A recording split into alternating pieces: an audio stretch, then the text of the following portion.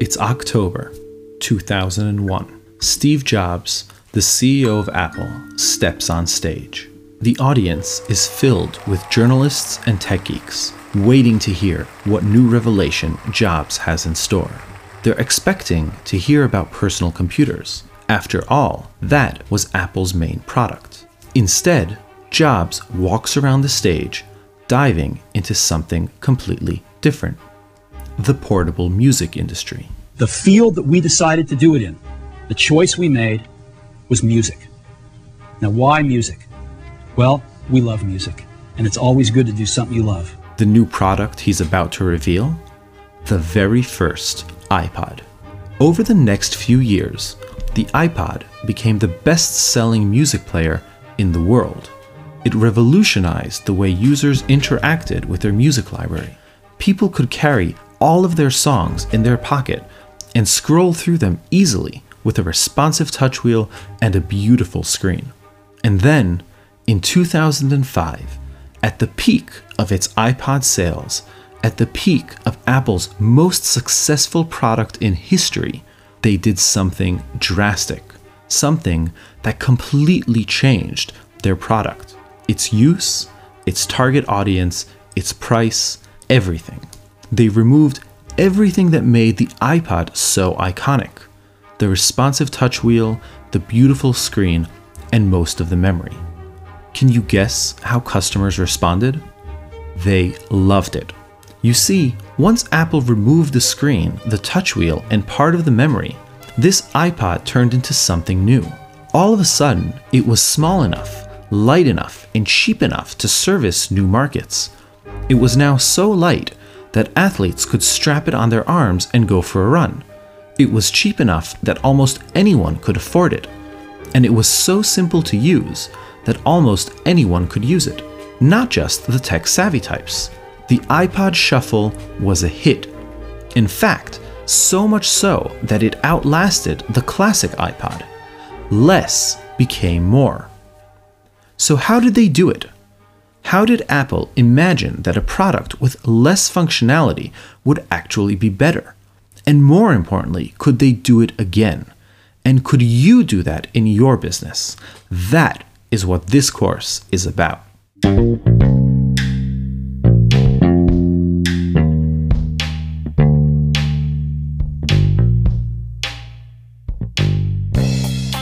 This is Inside the Box Thinking, a course by Professor Jacob Goldenberg and Drew Boyd. In this course, you'll learn how to systematically and consistently think in a creative way so you can get better results at whatever you're working on. Is thinking innovatively a gift or a skill? Is it something you're born with, like a musical ear? Or is it something you can learn, just like you learn a new card game or sport? Can your creativity simply be turned on with a simple process?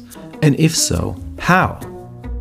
A few years ago, Drew Boyd and Professor Jacob Goldenberg sat down to tackle this question. Professor Jacob Goldenberg is a marketing professor at the Interdisciplinary Center in Herzliya and a visiting professor at Columbia University. A lot of the systems we learn are based on his research.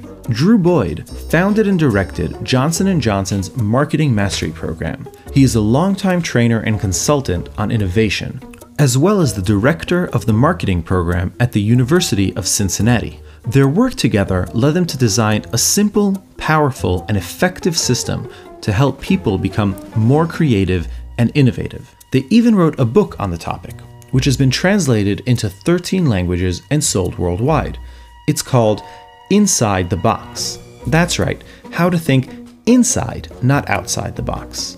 In this book, they guide you on how to use a set of simple tools in order to think more creatively and innovatively. They are passionate about their work and their message. They believe that anyone can become more creative and come up with creative and innovative ideas, no matter how creative you think you are or afraid you aren't. Their course has been taught at leading universities around the world, including Columbia, Wharton, Harvard University, and the University of Michigan, Ann Arbor. And now, they're bringing their work to you in this course. Drew and Professor Goldenberg will share everything they've taught and implemented over the past 20 years in their work with companies such as Johnson & Johnson, SAP, Procter & Gamble, as well as their academic careers. Let's dive into what you'll learn. You'll learn 5 frameworks that you can use to think creatively. These frameworks are called subtraction, division, multiplication, unification, and attribute dependency. We'll be learning each one much more in depth throughout the course, so if you didn't catch them all, no worries. At the core of these frameworks lie 2 principles. The first, function follows form, and the second, the closed world. To unpack these principles, let's go back to the iPod Shuffle. Here's the challenge the entire industry was facing back then. How do you create a music player that is small, light, and cheap, and yet has enough memory and functionality to serve the customer? If you start from this problem and work forwards, the way most of us usually approach a challenge, where do you start? Do you try and find lighter materials? Do you shrink the music player? Or maybe specific parts? Do you cut some of those parts out altogether? Maybe you should just start from scratch and design something completely new. You can see the dilemma. The products are all pretty much the same. So let's just take a look and pick one of them and take a look.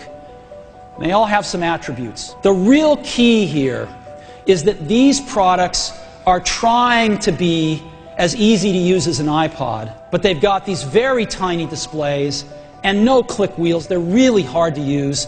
They're hard to find your music. You're sitting there trying to navigate around these things, and it's a lost cause. It's hard to know what elements are most important for the customer. Most of Apple's competitors had trouble tackling this problem. In fact, most tried to make their products smaller simply by shrinking everything, the screen size and the buttons. But the outcome sucked.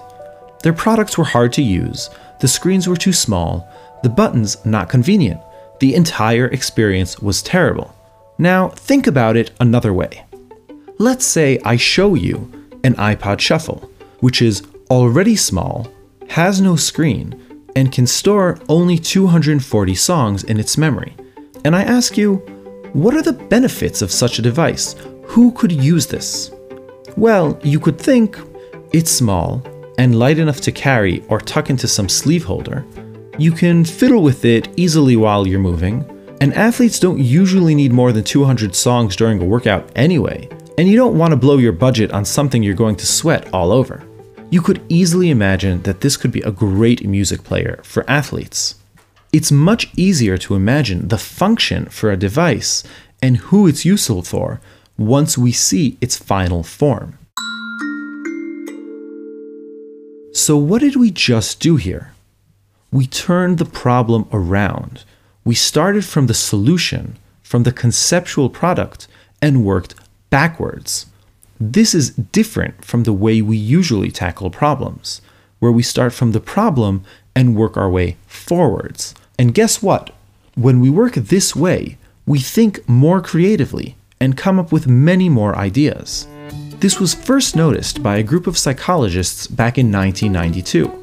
They even gave it a name: function follows form. This principle says that once you see how something is shaped, as in its form, it's much easier to imagine its function, who it will serve, and why. Now, you might be asking at this point, great, but how do we conceptualize that form? Well, the 5 frameworks I mentioned before: subtraction, division, multiplication, unification, and attribute dependency are what we'll use to break through our mental blocks and imagine new conceptual products. They will help us go from the iPod to the iPod Shuffle. Once we've imagined a new product, we'll use the function follows form principle to figure out who can best use it and why. The second principle is that of the closed world, which was discovered and defined by Dr. Ronnie Horowitz. We'll be diving much deeper into the second principle in the next few lessons, but for the moment, here's the definition. It turns out that our solutions are often found when we stay within the confines of our very own problem, and not when we search all over the place for it. In our iPod example, The closed world was the iPod itself, the solution for a smaller, better, more streamlined iPod for runners. Didn't come from searching out there to find a new kind of metal or memory card. It came from staying much closer to home, in the closed world, so to speak. It came from recognizing that the components of the solution were at hand and were actually even part of the problem. The screen and the touch wheel were what made the iPod too large and expensive. During this course, we'll learn how the two principles of function follows form and the closed world can be used in a systematic fashion, together with the 5 frameworks I mentioned above. Our guides throughout this process are 2 experts in the field. Drew brings to the table his years of experience running innovation workshops at large corporations, and Jacob will share all the insights he's gleaned from years of research. Together, they'll walk you through these tools and frameworks so that you can implement them in your own work and life. Join us to see how, no matter where you are along the creativity spectrum, you can become more creative, more innovative.